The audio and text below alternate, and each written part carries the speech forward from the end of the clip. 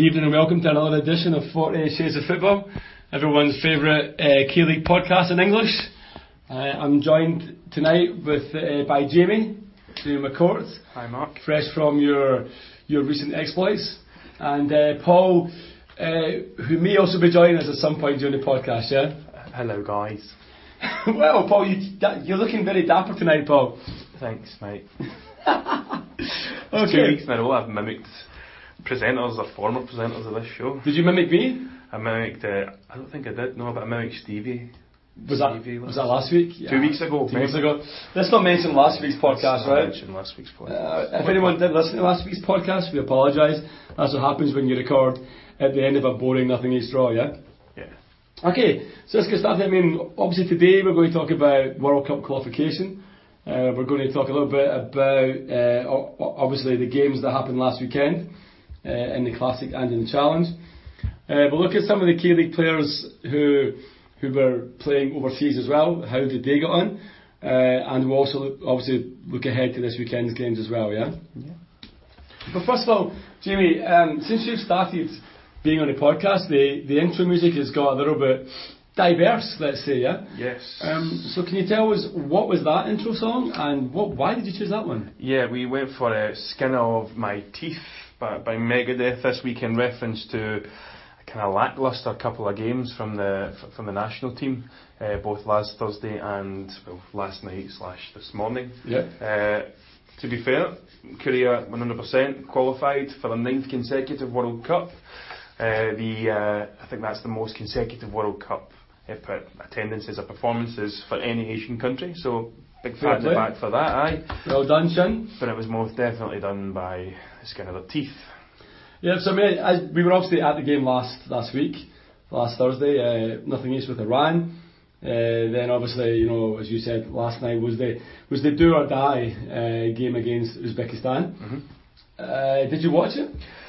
Yes, but again I was suitably refreshed, so I may not be the best person to ask on it, but yes, I did. I did at least watch it, yes. Okay. I started watching it. I gave it all of 27.5 minutes, and then proudly, or confidently, I should say, predicted it was going to finish nothing each. And so that was it. Went to my bed, and yeah, I was perfectly correct in my prediction, yeah? Absolutely. It finished resounding nothing each. I think the word is snooze fest. Snooze fest, yeah. I mean, we talked a little bit after Iran about some of the, like some of the players, you know, like anyone who's listened to the podcast knows my opinion of Son Heung-min.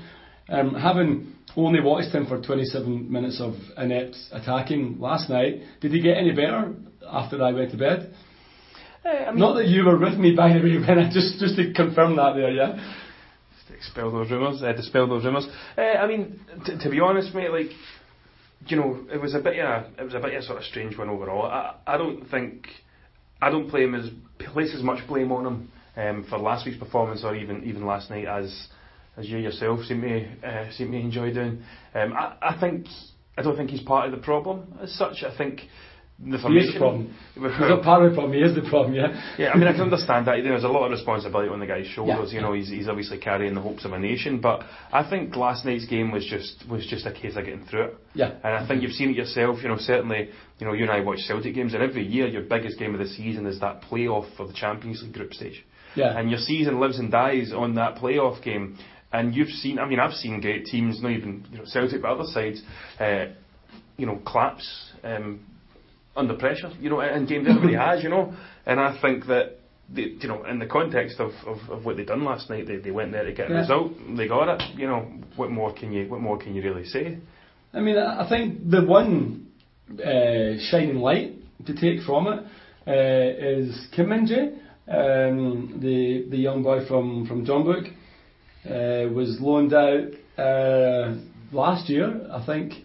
Was loaned out for all the season, came back in again. He's been, you know, like a regular in the Jeonbuk team this year.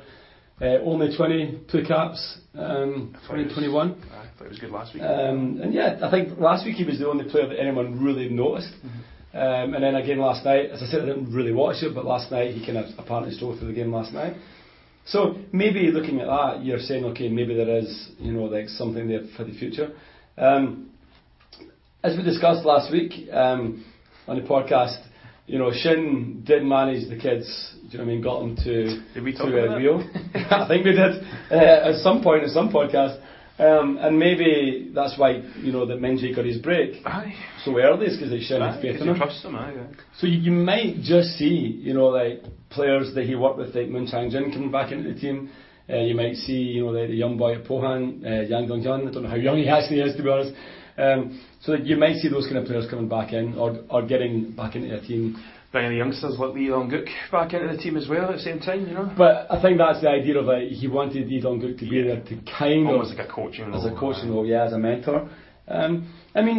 Got there, deserved.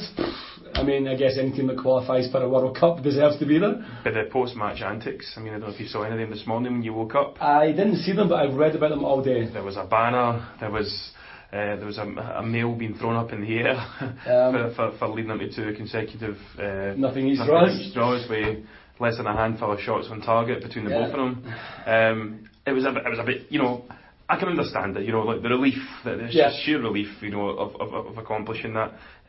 But I think we've already spent too much time talking about the game itself, mate. The game was a shocker, as it was last week. But of course, the result, getting to that World Cup, not having to go through the playoffs, because that's Australia tie in the playoffs would have been a hard one for this Korea team to go through. They'd have lost it.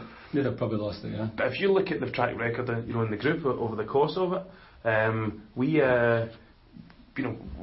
13 points, like we were talking about it last week, 13 points at home, 2 points away from home. So that's the second lowest number of points away from home of anybody in the group.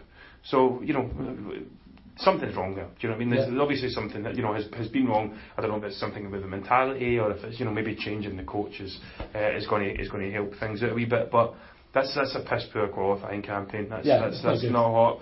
It's successful, but in that group you would really expect to see them do better than that. And then just while we're touching on the group itself, I called it last week. Syria 2 each, last minute equaliser away to Iran. Watched a terrific video today on Twitter of the Syrian commentator weeping with joy after that last minute equaliser, and a pile up for the ages in the corner next to the corner flag. There's been some conspiracy theorists out in action today saying that Iran gave it away to get Syria through, but the only thing I would say against that is that if you look at the through ball for that goal, the through ball, when he kind of running this 2-on-2 sort of situation, the striker pulls out right, the attacking midfielder's busting through the middle, and he plays this guy could just have kept running, and it would have hit his shin and went in. It was sensational, perfectly weighted pass, waited for the centre half to come at him. Absolutely, I can understand that that theory, and I thought it last week. I thought Iran would maybe do their brothers a wee favour, but I don't begrudge them. You can't given what the people of Syria have gone through for the past couple of years. It's not exactly been a quiet one. So you've got to say it's a playoff against Australia in October. It's not a bad result at all. That's the thing, and I think hopefully I would say I want to see them. I would like to see them there. I think it'd be great. And I think it's one of those things that it's one of those kicking a good luck, maybe good luck stories if they get there. They can kind of get to the World Cup. Yeah. As you mentioned, though, Korea did make it 9 in a row. Good number that. Can they make it 10 like somebody else famous? We'll see. Roughly at the same time as well. So we'll see what happens there. Yeah. But in terms of the one last thing you touched on there, I guess if anything happens, we'll kind of do a podcast on it at a later date, maybe even a full one on it, whatever. But Shin, for you, should we give him the position or should we go for somebody else? Absolutely go for somebody else. Yeah, okay. I don't think Paul. Yeah, Paul agrees, nodding in agreement. We're going to go to someone else. There's going to be a lot of things said. It's going to be bringing a foreign coach, whatever.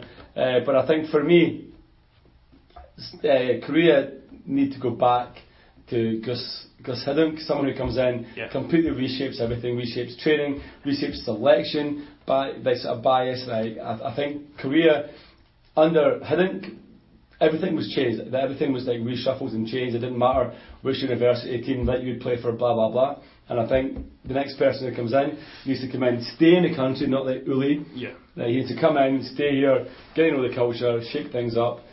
put a rocket up the KFA. Otherwise, you're looking at a Korean team, 0 points in the group stages. Scotland beating them to get through their first ever knockout round. Hiddink's still active here. Hiddink is going through this process of building those football pitches. He's, and he's trying to build them in North Korea now as well. He's a hero here. I'm just imagining that Thunderbirds opening sequence where the volcano opens up and a rocket comes out it.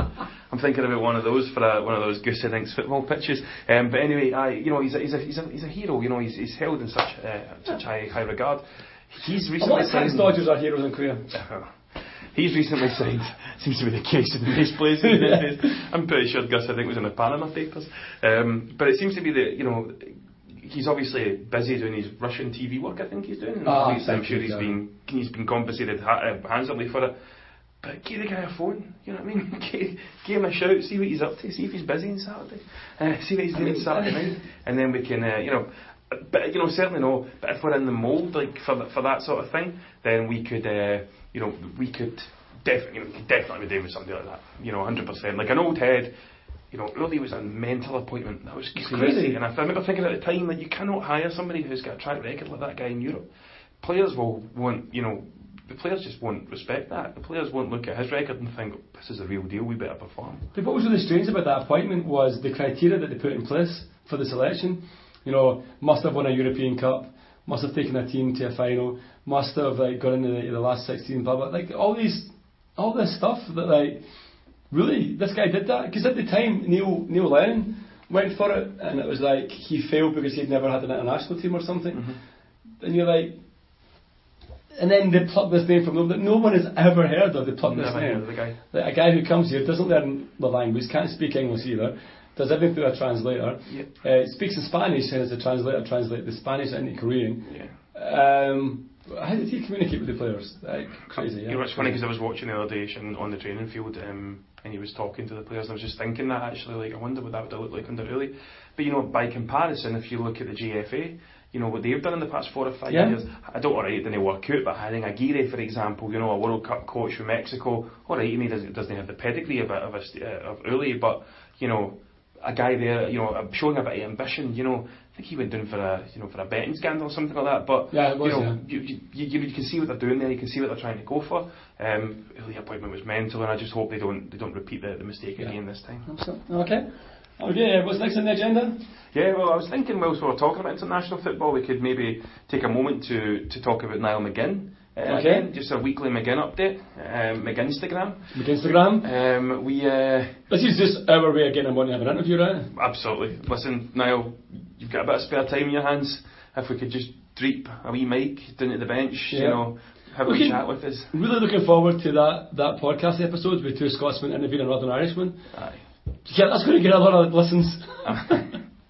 So McGinn went over, of course, as we mentioned last week, to the Northern Ireland squad for the games against San Marino and Czech Republic, respectively.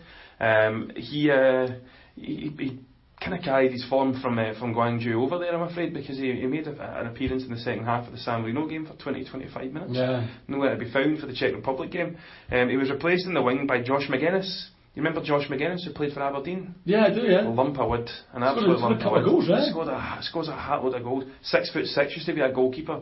Fancied his chances up front and then all of a sudden has moved to left wing. Funnily enough, McGinn, usually playing left or right for Northern Ireland, lost his spot. McGuinness scored 2 against San Marino, so he was out for the Czech Republic game completely. But I did an interview with him tonight on Sky Sports News back home. Of course, the Sky Sports News presenter opening gambit. Absolutely. How did you say the opening gambit? Of course, was are you safe? Do you have a helmet? Where will you hide? McGinn kind of shrugged it off quite diplomatically. But he was talking about his experience over here, talking about the fans in Korea. And he seems quite settled. He seems quite sort of happy with his decision so far, and good luck to him. I would expect to see him. Kick on after this international break. I would expect to see him have a good finish to the season because he played a full season with Aberdeen. He's not really had a pre-season. If I'm correct, he waited a wee month as well before he actually signed for Gwangju, so he didn't come straight from the season right into the season here.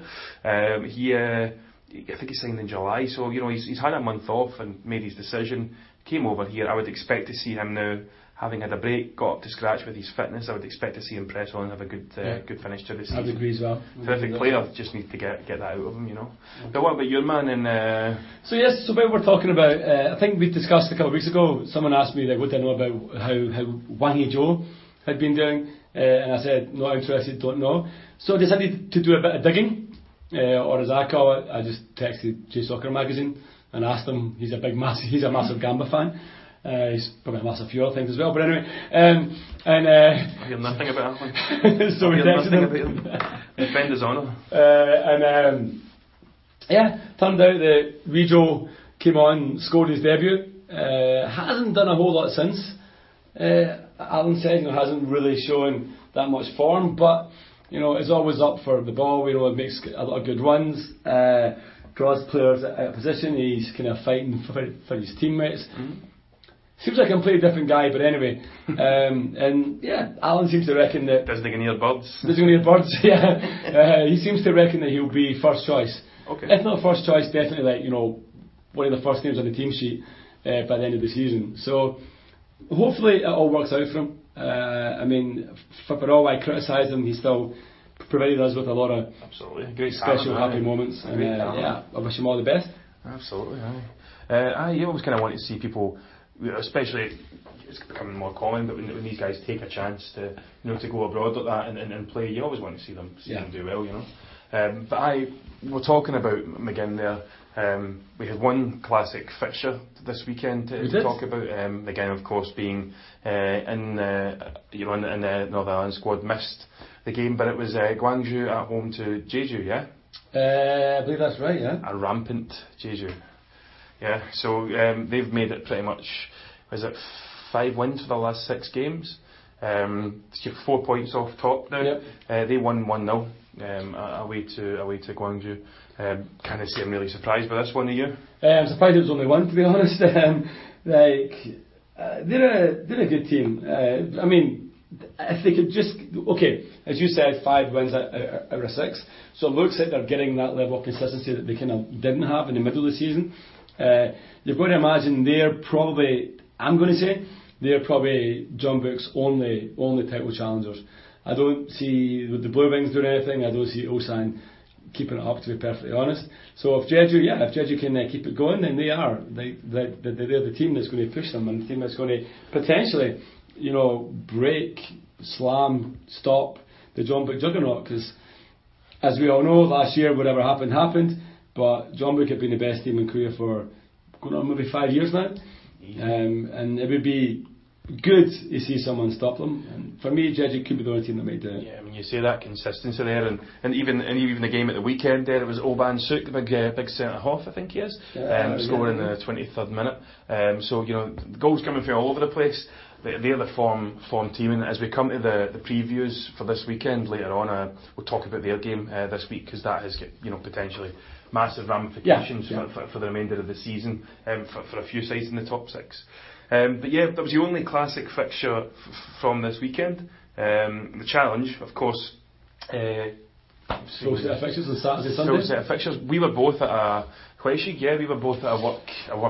So we missed the Eland and Songnam games, unfortunately, on Saturday night, and also the whole country missed the Bucheon game on the Sunday due to the ban on the fans, right? But I did watch that one, so we can kind of talk about that in a minute. But if we do the Saturday games first, I'm assuming you don't want to start with the Eland game. I'd rather just get it over with. It's like a plaster.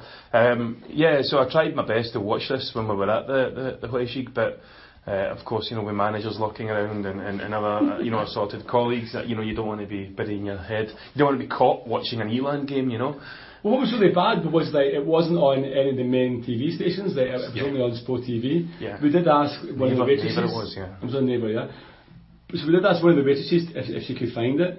When she couldn't find it, she got really upset and then stood for 10 more minutes going through every single channel, hoping to find something that resembled football, and ended up leaving the baseball on, which was kind of not quite what we asked for. Listen, it's close enough. It may as well have been. But this one, this one finished 3-1 to Suwon. I was watching this pretty much through score updates on my phone. I was happy to see Alex back in the side. He'd been out the for the past 2 weeks, I think, since Dejan away. He made it 5 goals in 5 games to equalise in the 37th minute after Mo Jae-hyun gave Suwon the lead. He gave them the lead again in the 63rd minute, and Park Sung-dong made it 3-1 with the last kick of the ball, pretty much.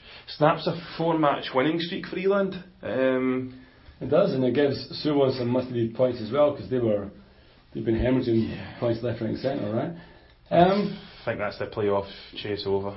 I would say so, yeah. I mean, you know, if you're looking at Suwon there, if they would have beat Suwon at the weekend, they would have jumped up to 6th and would have still been 10 points behind Songnam. But you know, you would at least have given them, you know, it would have been, you know, the status quo. But you know, I think now, you know, in 30 points, they're definitely not going to finish bottom. You know, they're 11 points clear of Dejan's. So unless Dejan at a point, you know, Jose Mourinho or, you know, somebody like that, then they're not going to be clearing 15-20 points for the remaining games of the season. I mean, I think if they can get back and get that consistency back again of the last 4 games, you know, I do think they could end up, you know, like maybe 6th or something like that in the kind of league. Not great, but considering their start of the season, you've got to say it does show a little bit of like maybe something there for next season if they can build on it, right? Well, there's 2 points to be made here. Like, first and foremost, will there be a next season? And second of all, this has been consistent for the past couple of years. If you look at it, 2015, if you recall, got to the playoffs against Suwon. I think the record is 7 wins consecutively, 6 wins consecutively. Last year, the same thing. They made it to within 2 or 3 points of the playoff. You know, towards the end of the season, after having a terrible start to the season, and Martin Rennie going obviously as well. So you know, this is consistent. There's these rallies towards the end of the season every year, or certainly when I say towards the end of the season, around about this time of year, we see these sort of rallies to the side. And again, I don't know. I can't possibly speculate in the internals of what's happening at Soliland, but I wonder, you know, if it gets to a certain point where these guys are playing for a contract for next year, because you know, I know that Kim Young-kwan, the goalkeeper, he signed a 4-year deal last year, so that to me marked some sort of, you know, suggestion that Eland were there for the future, and I really hope they are. But you know, I just worry that if it's another season of mediocrity, you know, next year, then, you know, will they have an appetite to go back to this? You know, will they have an appetite to attach their brand to a? Well, that's the thing. I mean, with all these things, unfortunately, when you're owned by a company, as you know, as like a lot of the teams as we know, like, you know, as the teams in Korea are, you run that risk that it's not about, you know, it's not about the football, but it's about the promotion of your brand. And if Eland brand's not getting promoted in the ACL, it's not getting promoted on TV, it's not getting promoted in front of, you know, like the big John Book crowds, what's the point? Like, will they just pull the plug on it? And will they?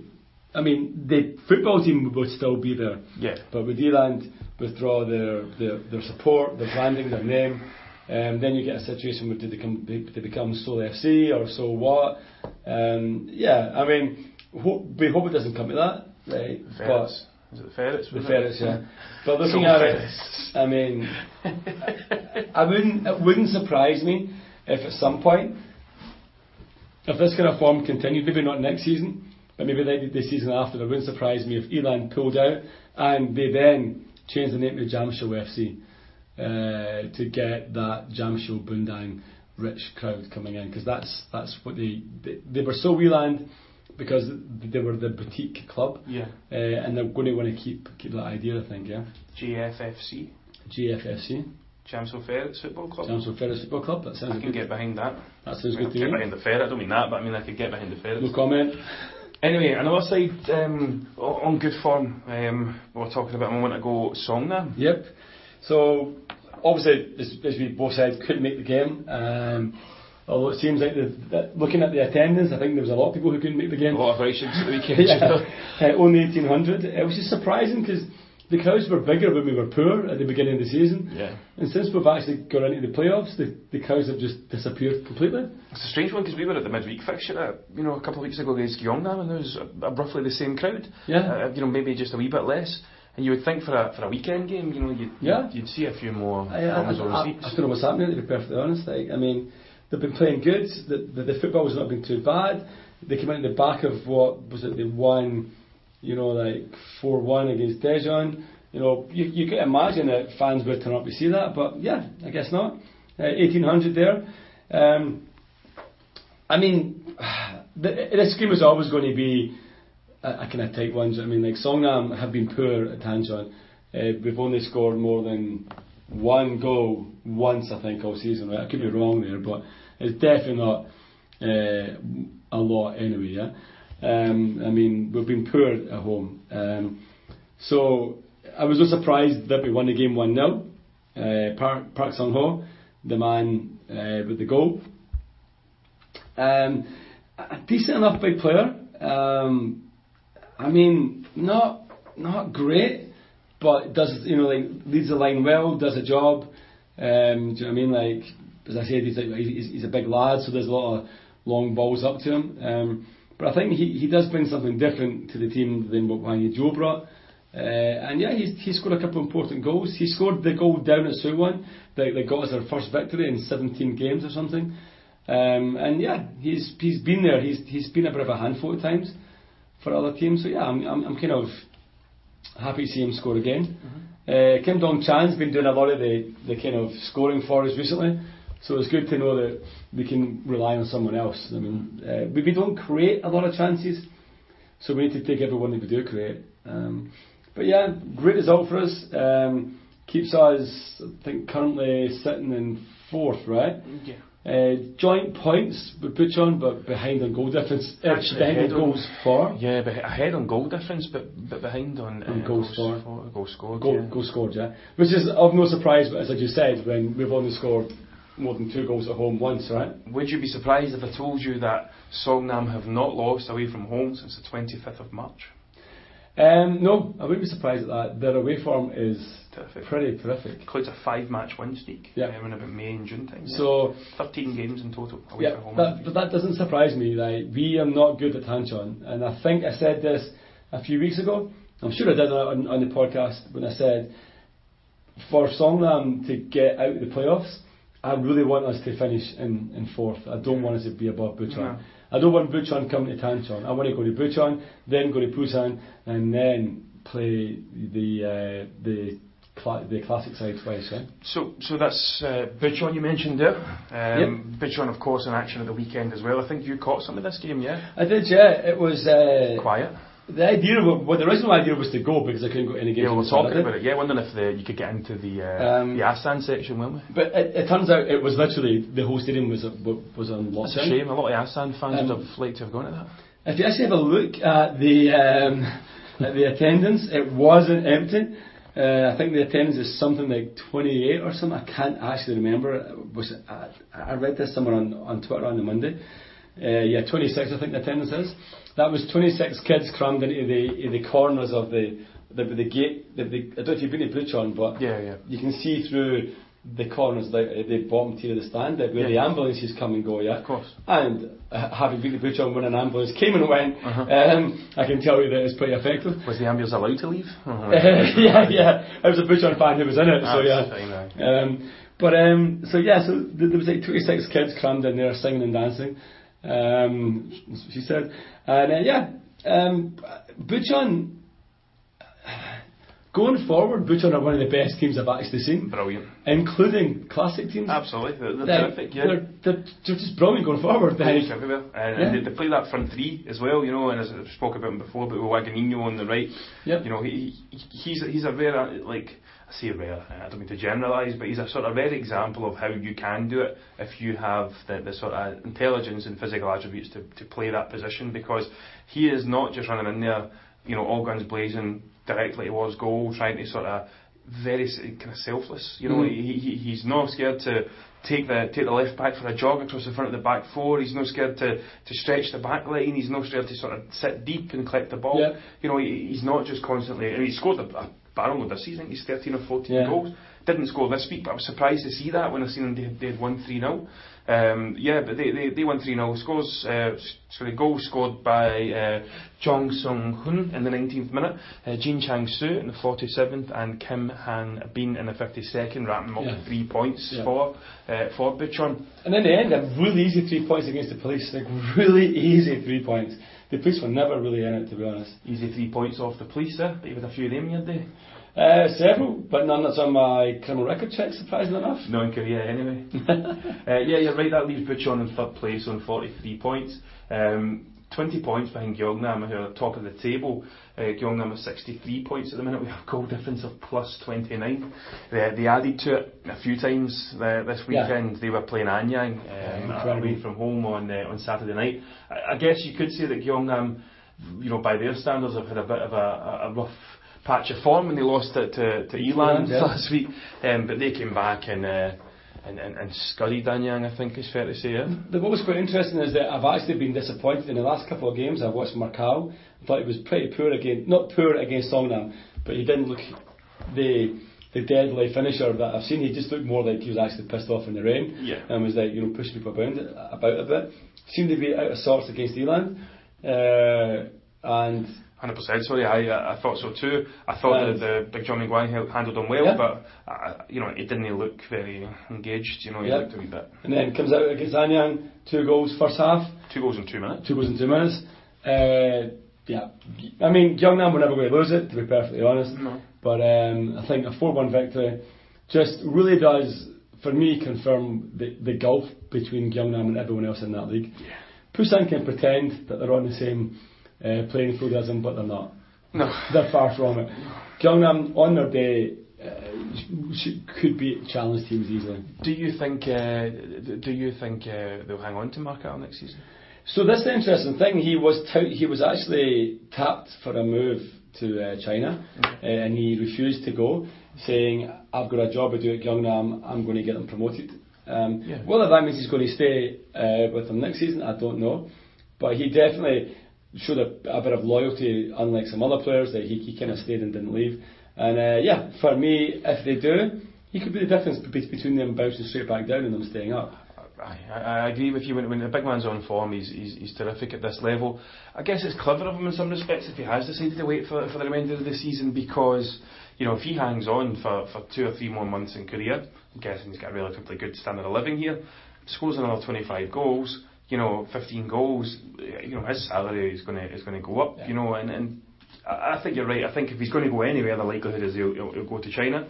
Fair play to him if he does. But I agree with you, Gyeongnam are head and shoulders above anybody else in the league, including Busan, who are 10 points behind them.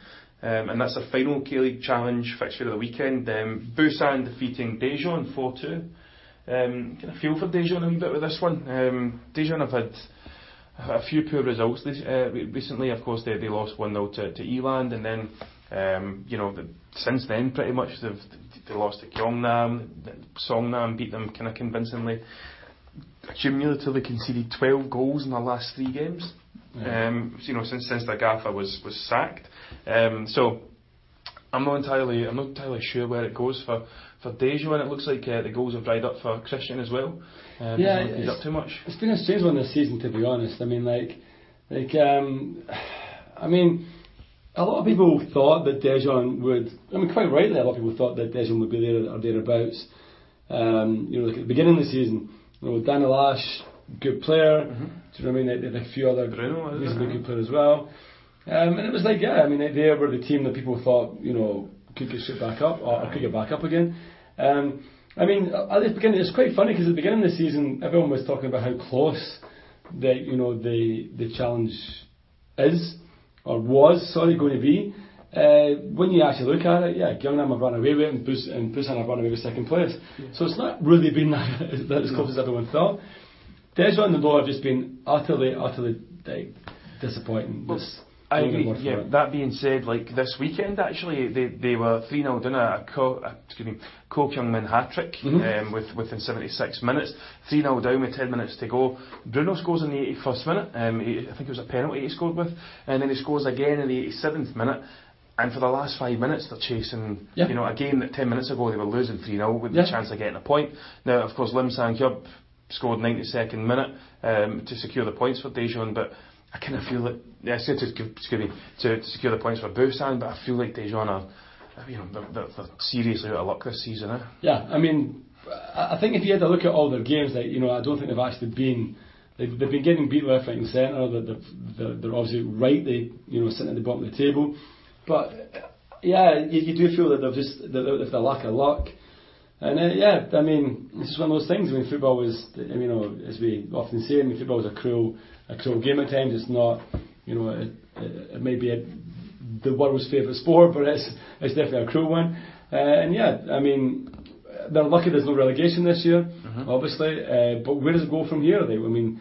What do they do? How do they bounce back from this? Because this is a demoralising season. It's a season that must literally destroy any team. Yeah, I mean, if this was, for example, Ansan Greener sitting at the bottom of the table, no one would care. But the fact of the matter is, but Dijon are a big club in the context of the league, and they should not be sitting well clear at the bottom of the table. Should we have a look at the fixtures from this weekend? Should be coming up this weekend, yeah. Why don't we start with the Classic then? It's going to be the challenge, and we can start with Dijon, yeah. Sounds good to me. They obviously. Who are they getting beat up for this week? Where are they losing? Currently scheduled to be defeated by Asan. They are going to win this, now that we've said that. They're currently scheduled to play Asan, the Sunday night fixture. So Asan face off against Dijon. I need to ask, who do you fancy for this? Asan just got roundly smashed by Buchon, I guess. This is going to be Asan. You think so? I just don't. I think Dijon are just down on their luck. I just don't think they have. I don't think they're necessarily a terribly awful, crap shit team. I just think they're completely. They're in a spot where they just can't get a win. Yeah. And when you're in that spot, football just piles it on you. We all know that. Do you know what I mean? And it's like they couldn't buy a win if they tried, and I think they've weighed those again.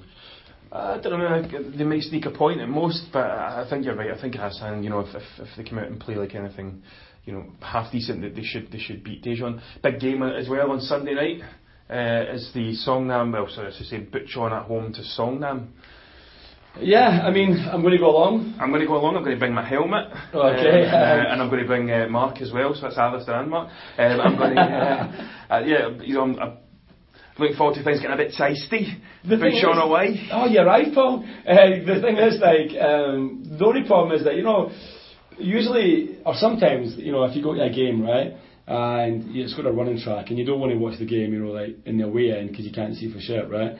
So you want to sit at the halfway line or somewhere so you get a view. You can't do that at Buchon. Can't do it at Eland either. But you can sit there, just go with a pop, right? But my point is, if you even jump up and cheer at Buchon, you're getting taken out by 14 Ajishis, with tattoos on their forehead. Okay, so 14's the target for this weekend. 14's the target this weekend. Cancel Ajishis. Well, I've done 12 already. So the problem with that is we're going to have to go in the away end. Yeah. But you may as well just watch the game for the house, You may as well go just watch it in the window, we'll just go to a half and sit there. But the thing about Buchon is watching the game in the away end is going to be terrible. But Buchon is not about it's not just about the football. It's about the run. It's about the little park outside. It's about the really adorable Ajima who sells the beers. It's about being there and actually literally hearing 90 minutes of profanity. As the kick-off goes off, they literally start Kisekian and Shibalan from kick-off. It's just insane. Would you describe them as the grumpiest club in Korea? I would describe them without shadow of a doubt the grumpiest, most frustrated, most upset shower of fans in Korea. But in fairness, they didn't mump their gums and moan like their big rivals down in Anyang. They got the club, they got it back, and they've turned out in reasonably good numbers for a club that was gone for years. 26 at the weekend, you can't. Well, yeah, that's the stadium's closed, right? Yeah. So let's look at Saturday's fixtures then. We're talking about Ansan playing at home to Busan. How do you feel about this one? Busan, they've won 3 in the last 5. They drew 2 of them. As I keep saying, I don't particularly think that they're a good team. Like one of those draws was against Songnam, but if Songnam had turned up that night, would have beaten them 2 or 3-0. Yeah. I don't really think Busan are particularly that good. I think they're falsely the second best team in the league, if you know what I mean. Oh, really? Yeah. I think that they started really well, and that's why they're still there, second top. Ansan, new club, don't really know. I still really don't know what to make of them, to be perfectly honest. No. Lost 3 their last 4. That one could finish. I'm going to say it'll probably be a Busan win. but I'm going to say could equally as easily be a draw. I think Busan will come out and score 2 or 3 here. I think this will be quite a heavy defeat. I just think at this point of the season, Ansan are looking above them. They're seeing Soliland 6 points away. I think they're looking below them. They're seeing Daejeon 5 points away, and I think they're coasting. Yeah, they're probably just first season. What would you expect to place them anyway? Do you know big chills at Ansan. Then we've got the big one at Jamsil. The Ferrets at home to Anyang on Saturday night. Eland take on Anyang. Ferrets against the Leopards against the Cheetahs. I'll take that one. I'm looking forward to this one. I'm going to head down. Looking to see Eland bounce back, and to be honest with you, looking at who's up front this weekend, we'll have Troy O'Beck, who I think's 4 in his last 5 games. We'll have Alex, who's 5 in his last 5 games. I fancy Eland to score, and truth be told, I don't really know whether or not Anyang are going to be able to respond. Took a doing off Gyeongnam this weekend, of course. So a couple of weeks ago. Yeah, so maybe expecting Eland to win this one, hopefully, and bounce back. But again, with Eland, you don't know. That might be it. The tails might be down for a couple of months, I'm going to go with a 2-1 victory. Eland? Yeah, Eland 2-1 victory. I think Eland will win it. I mean, Anyang are all over the place. They've been all over the place since they formed. They haven't won in their last 5 games. I think it may actually be more than 5.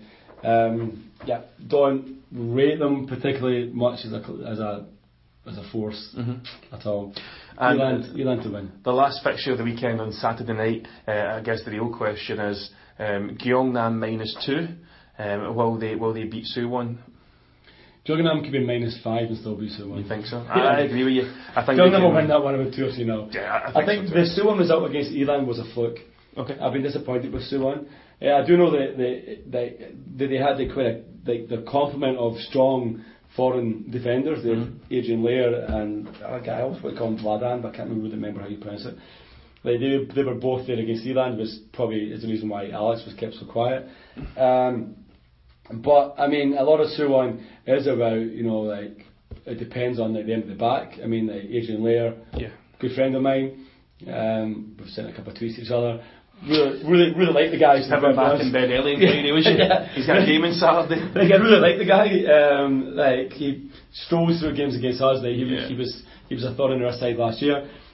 Bruce, if he's on form, is dangerous, can score goals. I mean, Suwon have the potential to play well, but I think the Eland game was a fluke. And if I could remember who they were playing, you would have just told me 2 seconds ago. I think Gyeongnam will be too strong for them. Yeah, I think anything, to be honest, mate, I think anything other than a Gyeongnam victory would be a surprise here. Yeah. But for Suwon, it would be a Brucey bonus. It would indeed, a Brucey bonus. And I'm suddenly thinking there's an outro music in here as well, right?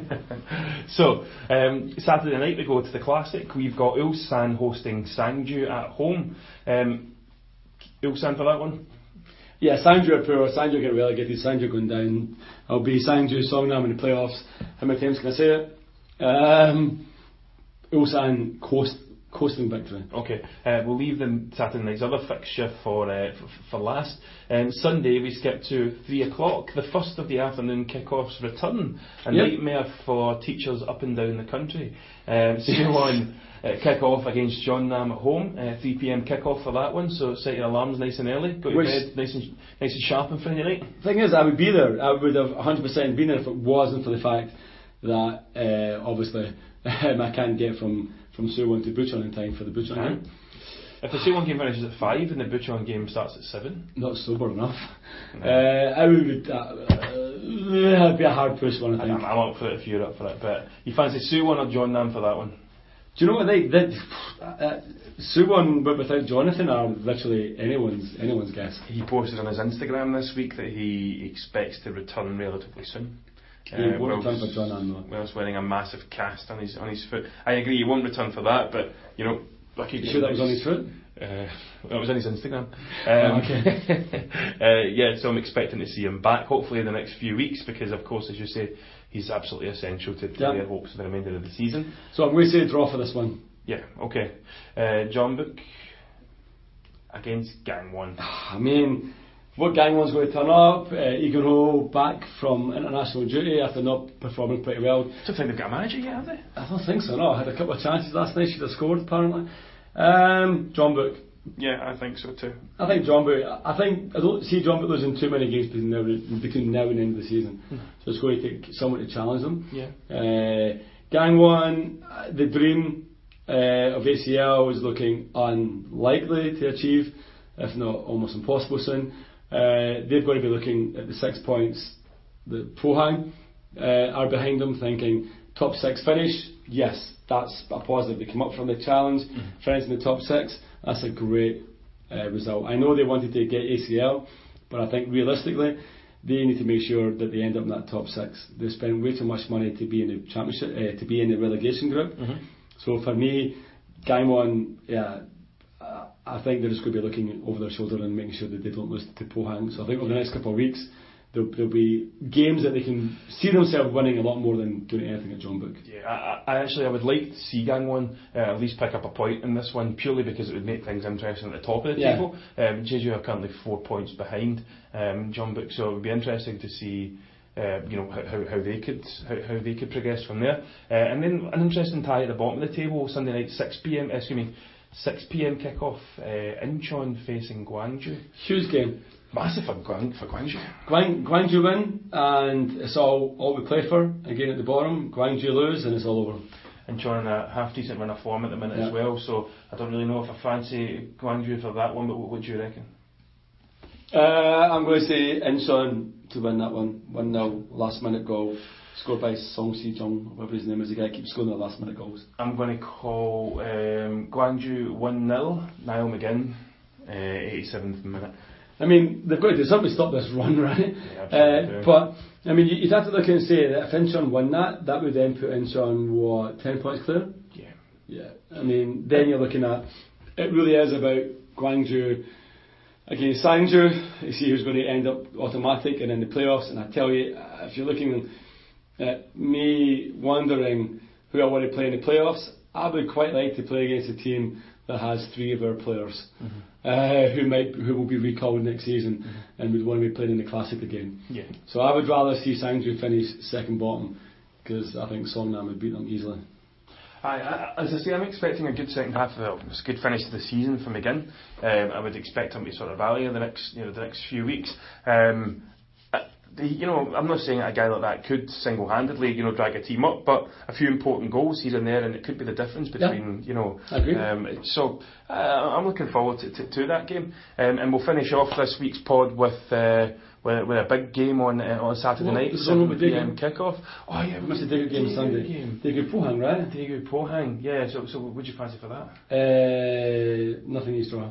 Okay. I just pulled you back because we missed the game. That was quick. I don't. But that's the kind of game I don't think Miss is going. I mean, Daegu.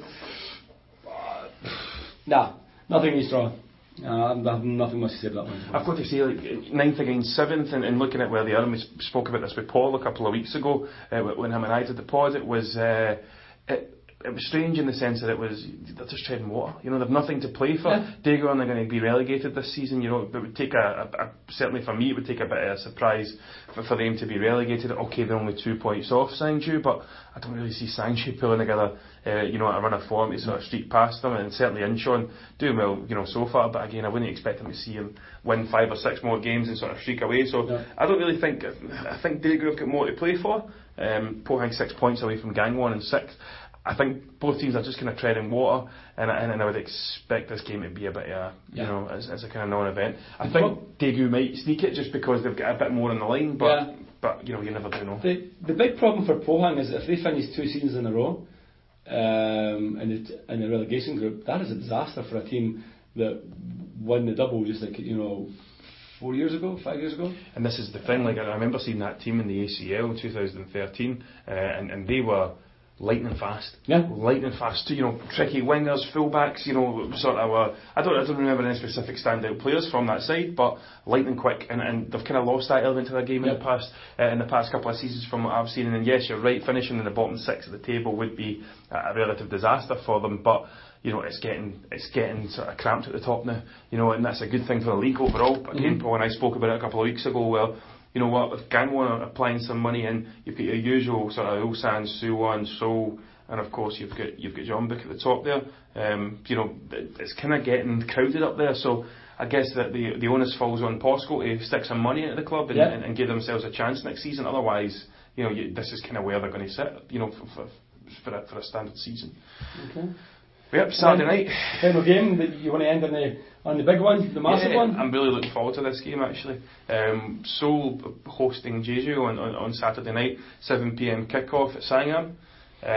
That's massive. The Shoots. You remember we went to the same fixture last year. Finished 4-3 to Jeju. Yeah, that was Army Day, wasn't it? Something like that. It was. I can't remember what it was, but yeah, it was a holiday. That's what I vaguely remember that. I think I'm sometimes hugely overcritical of Seoul because I'm not particularly fan of them or their other fans in general. But I'm going to say that they've been woeful, I think, of late. I know that if the Phantom was here, he would disagree and say that they've been going to give someone a hiding and it's been coming and so on and so forth. But they don't play Incheon every week. And Incheon is the only team I think they're capable of giving a hiding to. I think Alistair was giving somebody a hiding. To be honest, looking at Jeju, we talked about have they found that consistency. 3 wins in a row against a team, undefeated in 4, but a team that just don't look like they have the colour instinct. I think if you think back to, I know this is a K-League podcast, but if you think back to Ronnie Dealey's Celtic, there was a team that were a good team, they were better than the opposition, but they just lacked that killer instinct, that killer edge. They just didn't finish games off, and I think that's a problem with Seoul. I just don't think they have that killer instinct, and I think Jeju, for me, Yoonbaek Garam coming back has been instrumental in their turnaround the form. And I just think you're looking at Jeju winning that one. Yeah, the way I when I look at this Seoul team, and I agree with you. I look at this Seoul team and I see the big man up front. I don't think Dayan's a bad player. I think he's a good player in the right side, but this isn't the right side for him. I kind of feel like everything slows down when it gets to him. Yep. I agree, Seoul are a good side, but I think he's a kind of round peg in a square hole. Yep. He's kind of. Everything seems to get to a point and then slow. I've got no gripe against Seoul. Certainly, I've been to my share of Seoul games in the past, but I do agree that's the sort of that's what I see when I watch them. Yep, great midfield. A couple of terrific players at the back as well, and you're looking at sort of a big man and you're thinking. The thing is that even in the transfer window they brought in Kova, right? Yeah. For Mosan, who's not renowned for his pace. No. He's a bit of a lumbersome big lad as well. When you're right? playing that front three, you need that. You can't play the front three and then have a couple of guys who are just kind of lumbering around up there. One of them's got to be quick. Yeah, or at least one of them. And that's the problem. Soldiers don't have that. They have Rock. Okay, fine enough, having a good season, good player. But I just think they've been unfortunate with Hadi's son just basically not playing. You look at that transfer, Hadi's son going to Tokyo, coming from Tokyo, and Takahagi going another way, and that has got to be, in my opinion, the worst piece of business in a K-League team has done in years. Again, I don't think I've maybe saying enough for them this season to say, but the problems never looked to me like they lay in midfield. Yes, they've lost some quality with Takahagi last year. Even in that game against Jeju, he was probably the standout player for Seoul on the pitch. Even that day when they lost 4-3, but again, the difference in the quality in their midfield for me is kind of nominal. It's what's going on up top there that's causing the issues. And you're right, Kova's not a bad signing at all. From Ulsan, but it needs to be in a 4-4-2. A couple of wingers, or else they need to replace him on that left wing. But Kova's a decent signing on the left wing if he's got Adriano in the middle. Mm-hmm. But unfortunately, Kova on the left wing has Dehan in the middle. That's the problem. And the problem is that Kova and Dehan together, I don't think are the answer to Seoul's problems. Again, I've not. I kind of feel like I'm talking a whim here because I don't feel like I've seen enough of them this season to sort of criticise them so heavily. And as you say, 4 games undefeated. They obviously lost the game at Jeonbuk, but they, couple of tough games in the past few weeks, played Suwon and then playing Ulsan, and to come through both of those games relatively unscathed, to obviously drop points at home to Ulsan, but to beat Suwon, and then to take a point from Ulsan keeps them there or thereabouts for the remainder of the season. But I feel like this is the big one for the top 6, because I think if Jeju win this game, they're going to be favourites going into the rest of the season. I mean, if you have a look at what Seoul have left, they actually only have the remaining fixtures after this game are all winnable. It's Incheon away, home to Gwangju, maybe home to Jeonnam. They're all winnable fixtures. Yeah. Pohang right now. Hwang is any game Seoul play against Pohang is a victory. So Hwang obviously has the mental victory over the team that he led to the double, right?